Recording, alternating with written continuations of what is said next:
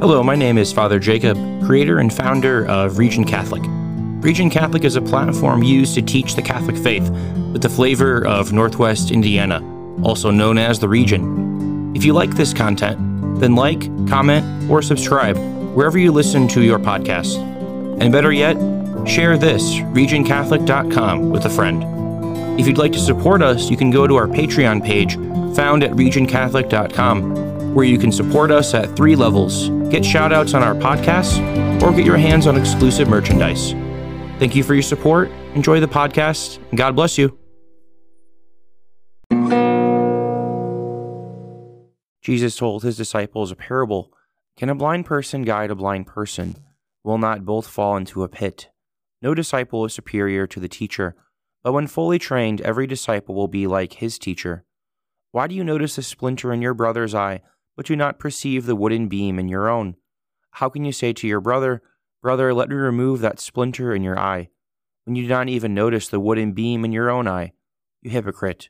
Remove the wooden beam from your eye first, then you will see clearly to remove the splinter in your brother's eye. A good tree does not bear rotten fruit, nor does a rotten tree bear good fruit. For every tree is known by its own fruit. For people do not pick figs from thorn bushes, nor do they gather grapes from brambles. A good person out of the store of goodness in his heart produces good, but an evil person out of a store of evil produces evil. For from the fullness of the heart the mouth speaks.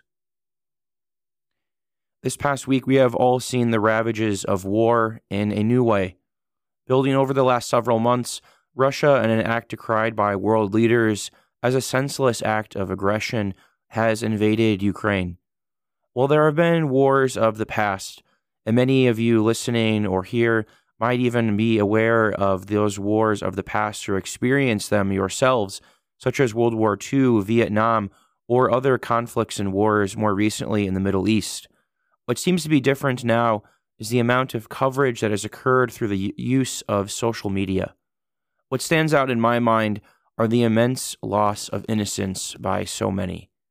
On social media, this has been cataloged by stories of children being handed bulletproof vests at school, being sent to school for the day with their blood type taped on their back, mothers and children taking cover in subways throughout larger cities, and even more recently, images of a Ukrainian couple, a younger couple, being married, pushed their marriage back to earlier from May, for their certainty of their future is not clear. In situations like this, what does the church offer to us about violence, about war, about peace? And what is a fair response from a country like our own? And what are we called to do? And more importantly, what are we called to believe as Catholics? In the realm of violence and war, what is developed since the 4th century by St. Augustine and then built upon by Thomas Aquinas in the 13th century is something called the principles of just war. When you read thousands of pages on these principles, what they are, how to implement them, I'd like to offer you this fullness of the theory as I can in the time allotted for a homily. I'd just like to offer you 7 principles that capture principles of just war and the teaching of the Church. First and foremost is the principle of just cause. The most important factor in waging war is that it must be done in order to correct some kind of injustice that has manifested itself in the world. Another important principle is the principle of last resort, that all other options must be exhausted. There must be all remedies and paths taken, even and leaving as a last resort the reality of war. It should not be employed if at all possible. Also, there's the principle of public authority, that public authority alone rightly decides the questions of going to war, indeed from legitimate authority. This quashes different things like guerrilla war or rebels or other injustices that we might witness in the world. Optimally, war should be done from the authority of the state, from the authority of ultimate public authority. Next is the principle of rightful intention, that all evil intentions should be excluded in declaring war. And within this realm of rightful intention is the principle of discrimination, which means that it should be recognized that one is wrong in intentionally targeting non-combatants. Rightful intention and this principle of not targeting non-combatants are both packaged together as another principle in considering the reality of war. Also, there must be a reasonable chance of success, captured by the principle of success, just meaning that there might be and must be a reasonable probability of success, of an end goal in sight before waging war. Also, there must be a principle of proportionality, that if waging war should bring about a worse state of affairs, or one should not use disproportionate level of violence to accomplish the goal or success of the war. Ultimately, if it's overly violent or overly proportional, then it would be not just. Lastly, there's the principle of good faith, which prohibits even from declaring to our enemies falsehoods or breaking promises, that we should have good faith in waging war and waging conflict. Taking into account these 7 principles, I would just like to say what is not present ultimately in the theory of just war and the principles of just war offered us by the teachings of the saints of the Church. Namely, that indeed life must be protected, that ultimately innocent life is ultimately the aim of in every war, is that innocence should be protected. This is ultimately a just cause. But ultimately, what is not offered in the teaching of the Church is that preservation of life is not absolute. Now, I know that might sound strange, but indeed, there are moments in our lives when the Church indeed would teach that preservation of life at all costs is not an absolute. For example, there are moments all the time when someone is, say, for example, enduring different treatments for disease like cancer. And if there is no hope of even treatment after treatment after treatment, then indeed a person in their own conscience and their own right to themselves can say, I don't want to endure any more of these harsh treatments. We see this especially in cases of terminal cancer or patients of excessive old age as they grow older. Preservation of life at all costs is not a principle in our Catholic teaching. Similarly as well, there's the reality of self-defense, that indeed someone has the right to protect the lives of their family, the lives of the innocent, from unjust attacks or aggression. And we can see this in multitude of ways employed in our Catholic teaching, whether that be in the realm of law enforcement or the realm of war as well.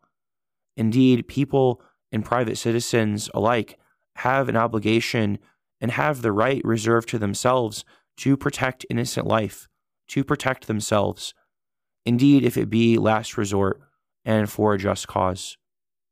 Related more to these principles of war, however, what is so strange to us is to talk about waging war and waging conflict, when we should ultimately strive for peace.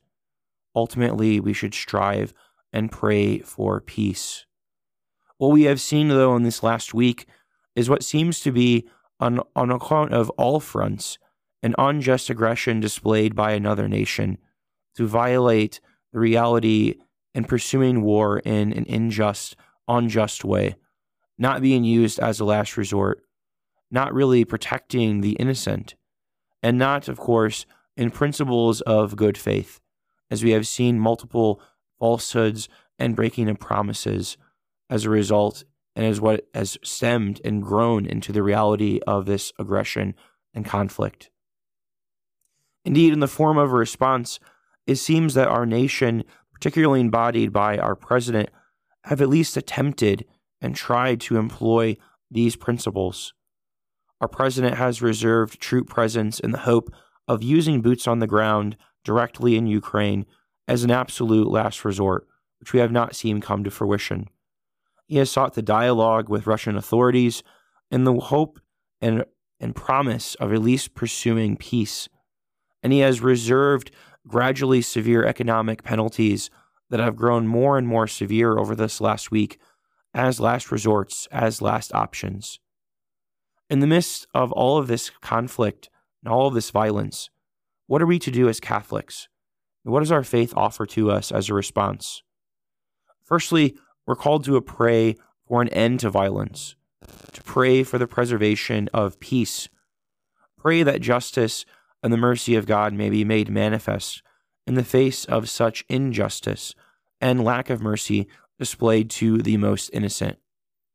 Secondly, we're called to continue to pray for our world leaders, to pray for our president and our country that they make decisions that support peace, with war and conflict and violence as a last resort.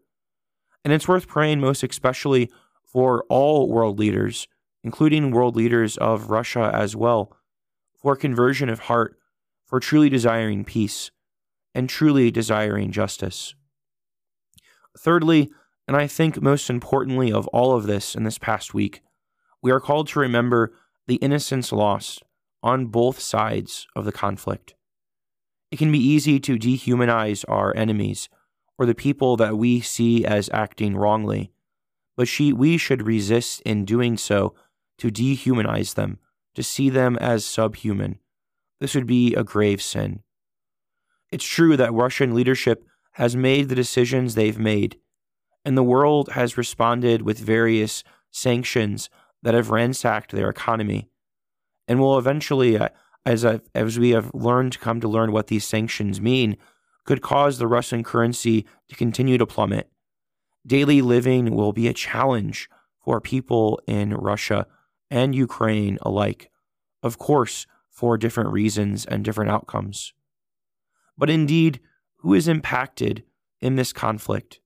Who is impacted by the reality of war, by the reality of economic sanctions?